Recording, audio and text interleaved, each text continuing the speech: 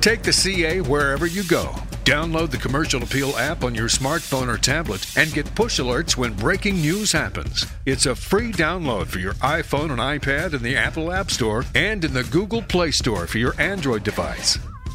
This is the Grizzlies Podcast with Grizzlies beat reporter Ron Tillery, columnist Jeff Calkins, and Pick and Pop columnist Chris Harrington. I am the only beat writer the Memphis Grizzlies have ever known. Ron Tillery here with you, alongside columnist Jeff Calkins. And in for Chris Harrington is our numbers game analyst, Peter Edmonston of Sports 56, a Commercial Appeal contributor. We are in the Commercial Appeal studio. Does this studio have a name? Well, we'll call it the Go Cubs Ghost Studios from the Commercial Appeal. Well, we're three games into the preseason, and the big story is Zach Randolph, or Threebo is what they call him. Zach letting it fly from three-point range in a preseason win over the 76ers. Tuesday night in FedEx Forum, he made 4 of 6 three-pointers. But the real story with him, Jeff, is movement to the bench. Right. So what do we make of it so far? I think I think it's a natural. It makes sense given the lineup, particularly if Chandler Parsons is healthy. It makes sense given the lineup. It just efficient touches for Zebo, where he's going to be the focus of the offense. I mean, it just makes all the sense in the world. It was always going to be. We've looked at this constant tug as to whether you can play a different way when you have the same lineup. Right. And you can't play fast with that lineup. And so Yeager would come in and try it and whatever. Right. And David Fizdale said, if we're going to play differently, we have to have different collection of players out there in order to help to make that happen. And then furthermore, because there's no scorers on the second unit, it just makes it easy. It makes it sort of obvious that is where Zebo should play. Still some interesting questions as to how it will play out when things go badly. In fact, one of the things that I'm just interested in generally is because of the love affair, which I really do think is just incredible enthusiasm down there for David Fizdale. When things go badly, what will that look like under this regime? I'm interested in that. I'm interested in it from the Zach Randolph perspective too. But right now, I mean, I think it has the advantage of being absolutely logical and irrefutable, sort of from a logical perspective. So, and it's nice to see that Zebo was embracing it, certainly as he was last night. Yeah, I think that you're seeing like it's new. It's a fresh thing, and David Fizdale has come in with such a new approach. That it's eye-opening in many respects because it's so honest and straightforward, and there's no, as far as anyone can tell, there's no ulterior motive or anything else. It's just like right down the middle. Like he's come in with the crazy idea of, I'm going to try to ask the team to play faster. I'm going to put certain criteria up. Then I'm going to change the team to reflect the criteria that I have set out, which is an interesting decision to make and the proper one to make. But not only that, I'm going to actually do it straightforward, and I'm going to do it at the very beginning of the season. I'm going to come out and I'm going to ask Zach Randolph to go to the bench. Not so much ask as tell him. And I'm going to tell him that, and I'm going to say, I don't think you're a starter. I don't think you're going to be paid as a starter. I love you, great guy, but I think Father Time has caught up with you. That's all in the first week of preseason. That's a lot. And he's done it, and thus far at least, not only has there been no pushback, but it seems as though Zach, to some extent, has embraced that opportunity. I don't think he's thrilled necessarily about going to the bench, but I think he is energized in a way that we saw David Fizdale and Eric Spoelstra in that Heat team work with some of their veterans in asking them to do things that are out of their comfort zone. I thought last night, Ron and Jeff, I was particularly interested in what Fizdale is asking them to do defensively, because he wants, he said, and I asked him about their pick and roll coverages, and he said, at some point we're going to have to get Zach and Mark to switch onto guards. They have to do that. Now, on your life and this beautiful planet of ours, could you ever imagine Zach Randolph having to switch off Steph Curry or anybody else? But it's not so much that it's like the strategic number one thing to do. I think it's a challenge. He is trying to energize these players. He wants to energize veterans and get them out of their comfort zone, shake them up in a new way. And I think you're seeing enthusiasm from Mark. You're seeing enthusiasm from Zach. You're seeing enthusiasm from Mike that we haven't seen in a long time. Well, that's what gives David Fizdale the credibility when you brought up the Heat, because he has coached on championship teams. He has worked with not just veteran players and make them better, but he's worked with superstars. Mm-hmm. And so, when you take that into account and the fact that Zach's known Fizz since he was 19 years old, this isn't an ordinary assistant getting a first-time head coaching job. And there is a defensive component to it because, as you mentioned, Chandler Parsons is going to be out there, and he's not exactly a stopper. Right. So, and Zebo, while he's a little inspired, he's not exactly been a great defender. So that's the other part of the move. Yeah. What does happen, Ron? I'm curious because you know this team better and the relationships better than I do. I truly, I've said this before, I don't think I've ever seen a new coach generate as much enthusiasm, and not just puffery enthusiasm. They like the fact that he does what he says. They like, as you mentioned, his credibility and his pedigree. They like the way that he relates to them because partly of where he comes from and the life that he's led. They like the straightforward, like none of this is fake or it's all real. I'm convinced it's all great. And yet, inevitably, Tony's not going to be running the point. Mark and Zebo aren't going to be getting 4 3-pointers, hitting 4 3-pointers. Like, there will be bad moments. Is there going to be we were hoping for Christmas and it's not Christmas? I mean, what happens if they are sick? They have the advantage of a soft early schedule too, which helps. But what happens if they're 6-7 after 13 games or something? Is there going to be a come down from this incredible level of enthusiasm? I don't think so because, as Peter talked about, Fizz is such a straight shooter. Yep. And they still have the core 4 leading this team. And we got to remember the Grizzlies, came up, so to speak, with a guy like this. Lionel was straight shooter, maybe a little bit more abrasive, right. but he was holding everybody accountable. That's Fizdale. He's shooting straight and telling them what he wants them to do and why. That's Fizdale. So they've been under that dynamic and that culture as they built this winning team. And I think, I know that wasn't Jaeger's personality. So a lot of that slipped. Right. And I think part of the enthusiasm is they're back to the culture that they were accustomed to, that they're used to. And it will withstand those hard moments. Well, listen, it's like a relationship. I mean, it's like you think of it like a marriage or some kind of a situation where everyone gets into it with the best of intentions, and then things happen, and such is life. I mean, everything comes up. There are always outside forces that interfere in friendships and marriages, whatever it may be. But if both parties try their best to come at it with a straightforward approach and are honest about the goods and the bads, and thus far I think that's been the case, I think you're naturally going to see the level of enthusiasm drop. That's just inevitable, just like it is in any relationship. You're not the same, if you've been married for 20 years, it's not the same as it was when you were newlyweds. It just isn't. But that love can grow and be different the way that it was. Like you look at the Spurs, for example, and I'm not saying that Fizdale's Popovich or anything like that, but he's been there forever. And yet he hasn't worn out the way that a lot of other coaches have. Why? Because he's always straightforward with the way he treats players, with respect, what he asks of them. He's also had just phenomenal success, though. Steve Kerr, same thing. Like, in a way, Fizdale's openness, the way he relates, in some ways reminds me of what you read about with Steve Kerr and just his decency and trust and all of that thing.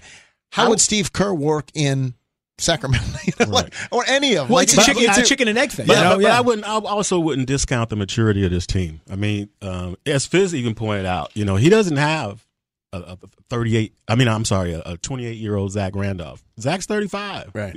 Zach's, Mike's 29. Right. Mark's 31. So we're not talking about a young team that's just gonna. Right. We'll go back and look. Off the rails. They're not all trying to get theirs at this point. Right. They're trying to get theirs collectively. They understand what it takes to win. I'm sure and I know you guys were both down there. If you remember 4 years ago, I guess it was the first year of the Big Three in Miami under Eric Spoelstra, and when he was cutting his teeth as their coach, and there was all this talk about Pat Riley and what was going to happen up there, and whether LeBron was going to be coachable or Dwayne Wade or Chris Bosh, and Fizdale was part of that group. They were 9-8, and that 8th loss came at FedEx Forum on a Rudy Gay fadeaway buzzer beater. And I remember being at the press conference afterwards, and everyone was the sky was falling and all of this. They stayed the course. They calmed down. They took a deep breath. They relaxed, and they end up in the NBA Finals that year. They won 2 titles out of 4 years, 4 finals appearances. Everything worked out just fine. That's a much more talented team. But the point is that early travails don't have to define what your season is, as long as you are honest and straightforward about what it is you expect and what it is from a long-term perspective you expect. I don't think Fizdale changing the role of Zach Randolph, he expects it's going to instantly come to fruition, or Marc Gasol. I talked to Mark last night about that, and he said, this is a process. It's weird not being on the court with Zach. It's weird. It's strange. Yeah. But it's a process, and it's something that's going to take a long time to kind of mature. Should point out that Fizdale said last night that there will not be a game that he coaches if Zach and Mark are both healthy. There will not be a game he coaches when they are not on the court together. He does expect that at some point, every game, they will be on the court together, which is, I think, honestly, at the end of games, Zach will want to be out there. Oh, I fully expect Zach to be out there at the end of games. Because the bottom line is he's still very much a gamer. You can throw the ball to him on the block and either get a basket or some foul shots, and, just makes all the sense in the world. He's not done. No, he's just not at all. He's just playing a different role. What's it do to Brandon Wright, by the way? What is I'm interested in some of the ripples from this. What does it do to Brandon Wright? Oh, I don't think it negatively affects him. I think Brandon has to stay healthy and be the high flying rim protector that they brought him here for. We still haven't seen what Brandon Wright can do, and he has a skill set that the Grizzlies need because it's going to be a while before Deontay Davis plays a significant role. Brandon is one of your counted on bigs, right? Next to Zach. Well, Brandon Wright's talked about that he and Zach are trying to develop a little bit of chemistry on that second unit, the way that JaMychal Green and Marc Gasol are trying to develop on that first unit. I think the ripple effect, though, it may not be as much for Brandon as it might be for Jarrell or for Deontay Davis or whoever else. Yeah. There's that one extra big backup big spot that you thought was there that now may not be there, which may lead to a trade. Potentially the Grizzlies are short a wing and they have an extra big. That may be something that you look at as the trade deadline approaches. The problem is around the league, a lot of teams have that. There's a lot of teams that seem to have that extra big. As the league gets smaller, there's not nearly enough versatile wings, and there's far too many bigs who aren't specialized. So will the market allow the Grizzlies to make an impact move there? I'm not so sure that it will, but that's got to be something that they would consider, because I can't imagine that all these guys that you've got are all going to be able to make an impact that's commensurate with the salary or with the role that they're expected to make. Well, we talked a lot about Zach, but Mark has been just as big a story because he's looked good. He's looked really good coming back from that broken foot. I think he looks smooth.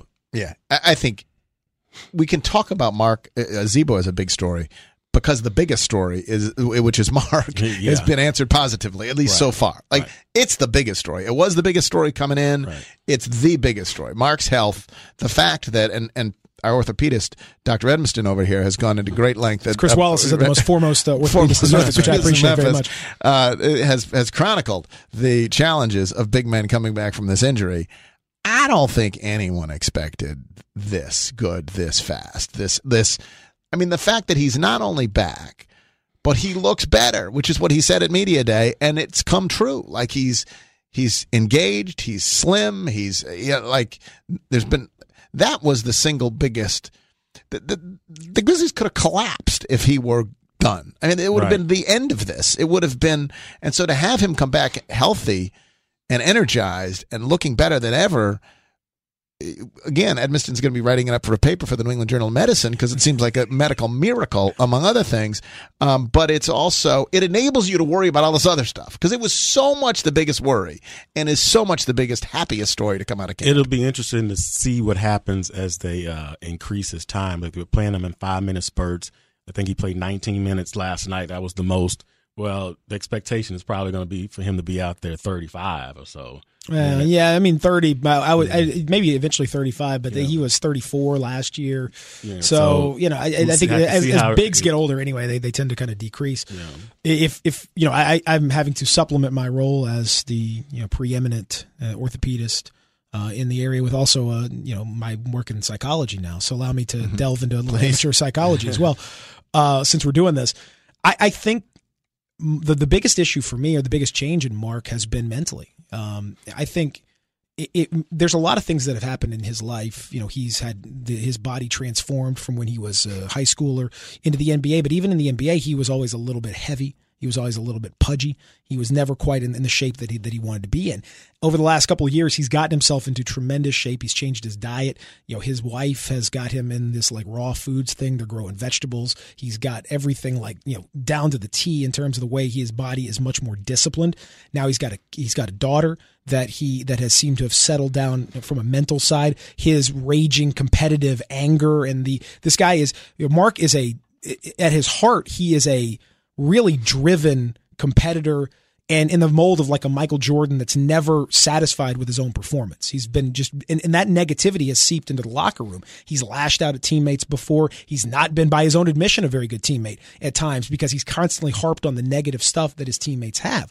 Well, whether it's the injury that's allowed him to look at basketball in a different perspective, whether he's healthier now because he's been off his body for 6 months, rehabbing this foot, whether mentally having a child and having a more settled home life has allowed him to look at things in a better way, I see a Marc Gasol that is not only fresh physically, but much more importantly, he looks fresh mentally. He's joking around. I heard him laugh. He and Zach and Mike were joking in the locker room last night. I heard him laugh as harder than I've ever heard him laugh like in years about some stuff that for Mike's birthday coming up. I just think he's a invigorated guy mentally more so even than physically, which to me is the best news of all for the Grizzlies, because if he's engaged like this, then he is a truly difference-making player. There's no question Mark was grumpy last year. But I think the part of that, though, for those of us who've been around the team very closely, was that he almost had this attitude like, I didn't sign up, re-up for this. Yep. Like the team wasn't as disciplined.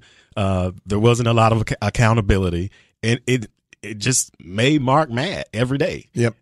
So I think a lot of it's Fizdale, honestly. Like I think all the things that you listed are true, Peter. But like all you have to do, Ron, is go contrast the end of the season press conference, which he had, where again he was hurt, so that was, I'm sure, looming over him. Right. But when he was asked about Pau, he basically said Pau should go to San Antonio, and the subtext was, and I should have gone to San Antonio. That's how he sounded like a guy who wanted the hell out of here. He was asked part about of this crap organization when you go, and so I really do think among the other things I credit David Fizdale with is changing the atmosphere that has allowed Mark to feel like there's progress, and it's a professional organization where people are going to be held accountable, and it's up to it meets his standards of what he expects of himself and what he expects of the organization. I think a lot of his mood is because of what he's seen and changes. It's culture, and it's Mark coming from Spain, where the coach can get on the lead guy just as hard as he can get on the 15th guy, and that's what Mark expects, and I think that kind of got away from Jaeger a little bit. Well, you remember like last year when he scored 38 against the Knicks and was mad. Right. He was pissed about the way the game went. It was, but I mean, he was, Yes. it was ridiculous. But his point, he was trying to make a point. We weren't playing the right way. He is very process oriented. I think that what you guys say is absolutely right. He's very process oriented. That's why he didn't just say Powell should go to San Antonio. He detailed every reason why. Right. And he said in last year, he said wins and losses are just they're not the be all end all. They're a signpost on the longer road, and they help you to kind of determine whether you're going in the right direction or not. But they're not the goal. The goal is to continue to play the right way. He's always said that. Well, I think now that Fizdale's in charge, he has a method of playing that you may agree, disagree, but it's much more well defined in action and in thought than what we saw from the Grizzlies, who lurched last year reactionary from playing fast to playing slow to playing with stretch forward to Z-Bo on the bench. Now Tony's on the bench. Now they're both on the bench. Now they're back. There was no, even before all the injuries, there wasn't a defined method of play. Now there is. That makes Mark happy. Now this is where Fizdale kind of loses me, because Dave Jaeger always, to me, thought Jeff Green was like the next coming of Scottie Pippen. Right. Like the answer to everything was Jeff Green. Right. Well, you listen to some of these comparisons from Fizz, and he is getting a little wild. Yeah, J. Michael Green is Draymond Green. Right. And whenever Parsons gets on the court, he's going to use him like LeBron. Right. It's like, Well, and that does, I mean, we've talked about the happy stories. Z-Bo's a happy story. Mark's a happy story. Fizdale's a happy story. Chandler Parsons so far, not a happy story. Right.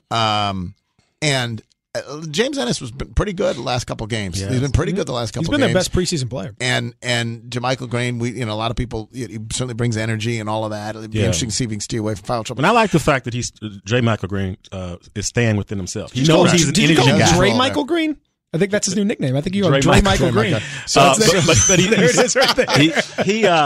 He says I'm not going to try to be Zach Randolph, and he's.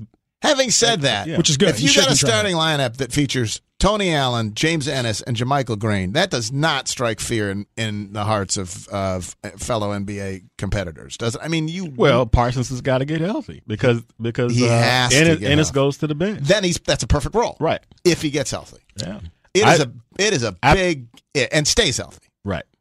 Yeah, that's. I don't know what to think about that signing because he clearly won't be ready when the season starts.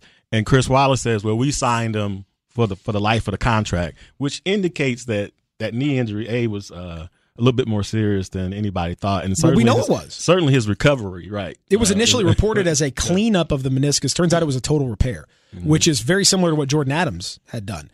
Which is that's promising, and that's now It's 2 knee surgeries, and the truth is that Dallas backed off of him. I mean, he would have, he was pals. He and Mark Cuban. I mean, you saw the Instagram when he signed the contract initially. They were partying.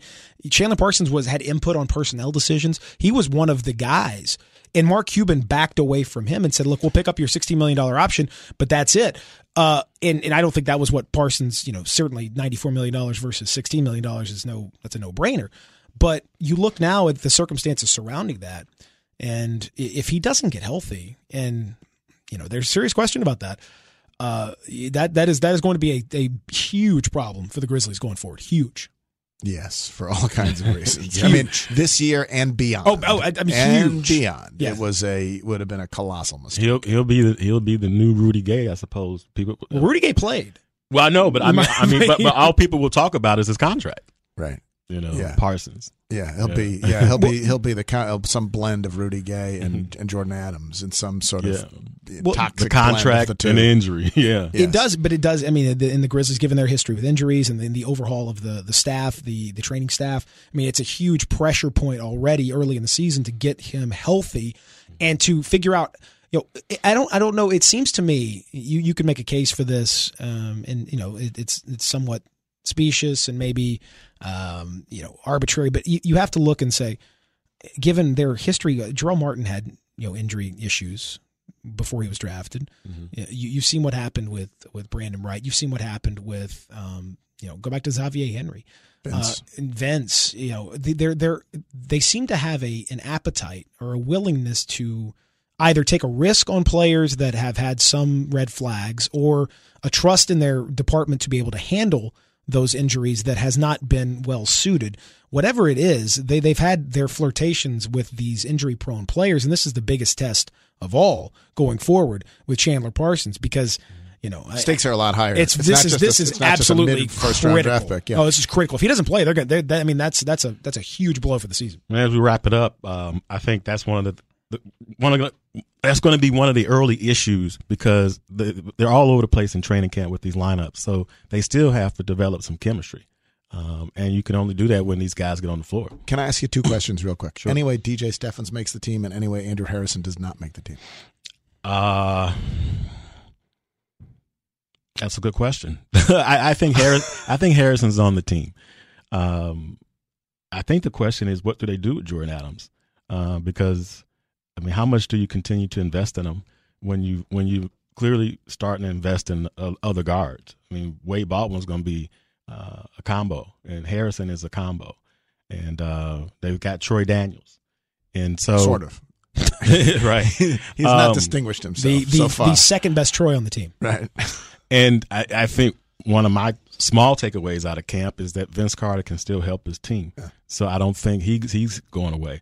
So they would have to let somebody go, and my candidate would be Jordan Adams, and I think I would in that case keep DJ Steffens. What would Steffens do? Just because of the excitement factor. He could be a Haddadi. Haddadi should just throw Haddadi in the game just to kind of turn it. You can throw. Do you want to keep a guy just to throw him in? I mean, I like DJ Stephens, but I don't see what he does for this team unless that shooting. He showed some shooting improvement in preseason. If that's real, then that changes things a little bit. But otherwise, I just think he doesn't have much of a position.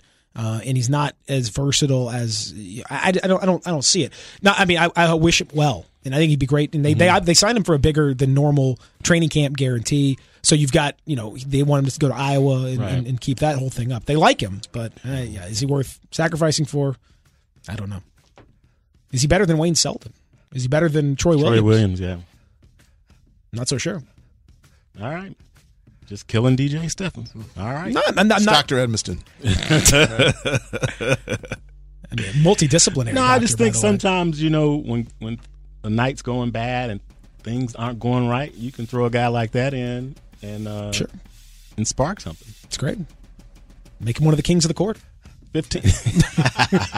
I mean, there you go. All right. Well, that's another Grizzlies podcast in the books. We'll talk to you guys soon. Like the Commercial Appeal on Facebook and follow on Twitter at Memphis News. This is the Commercial Appeal.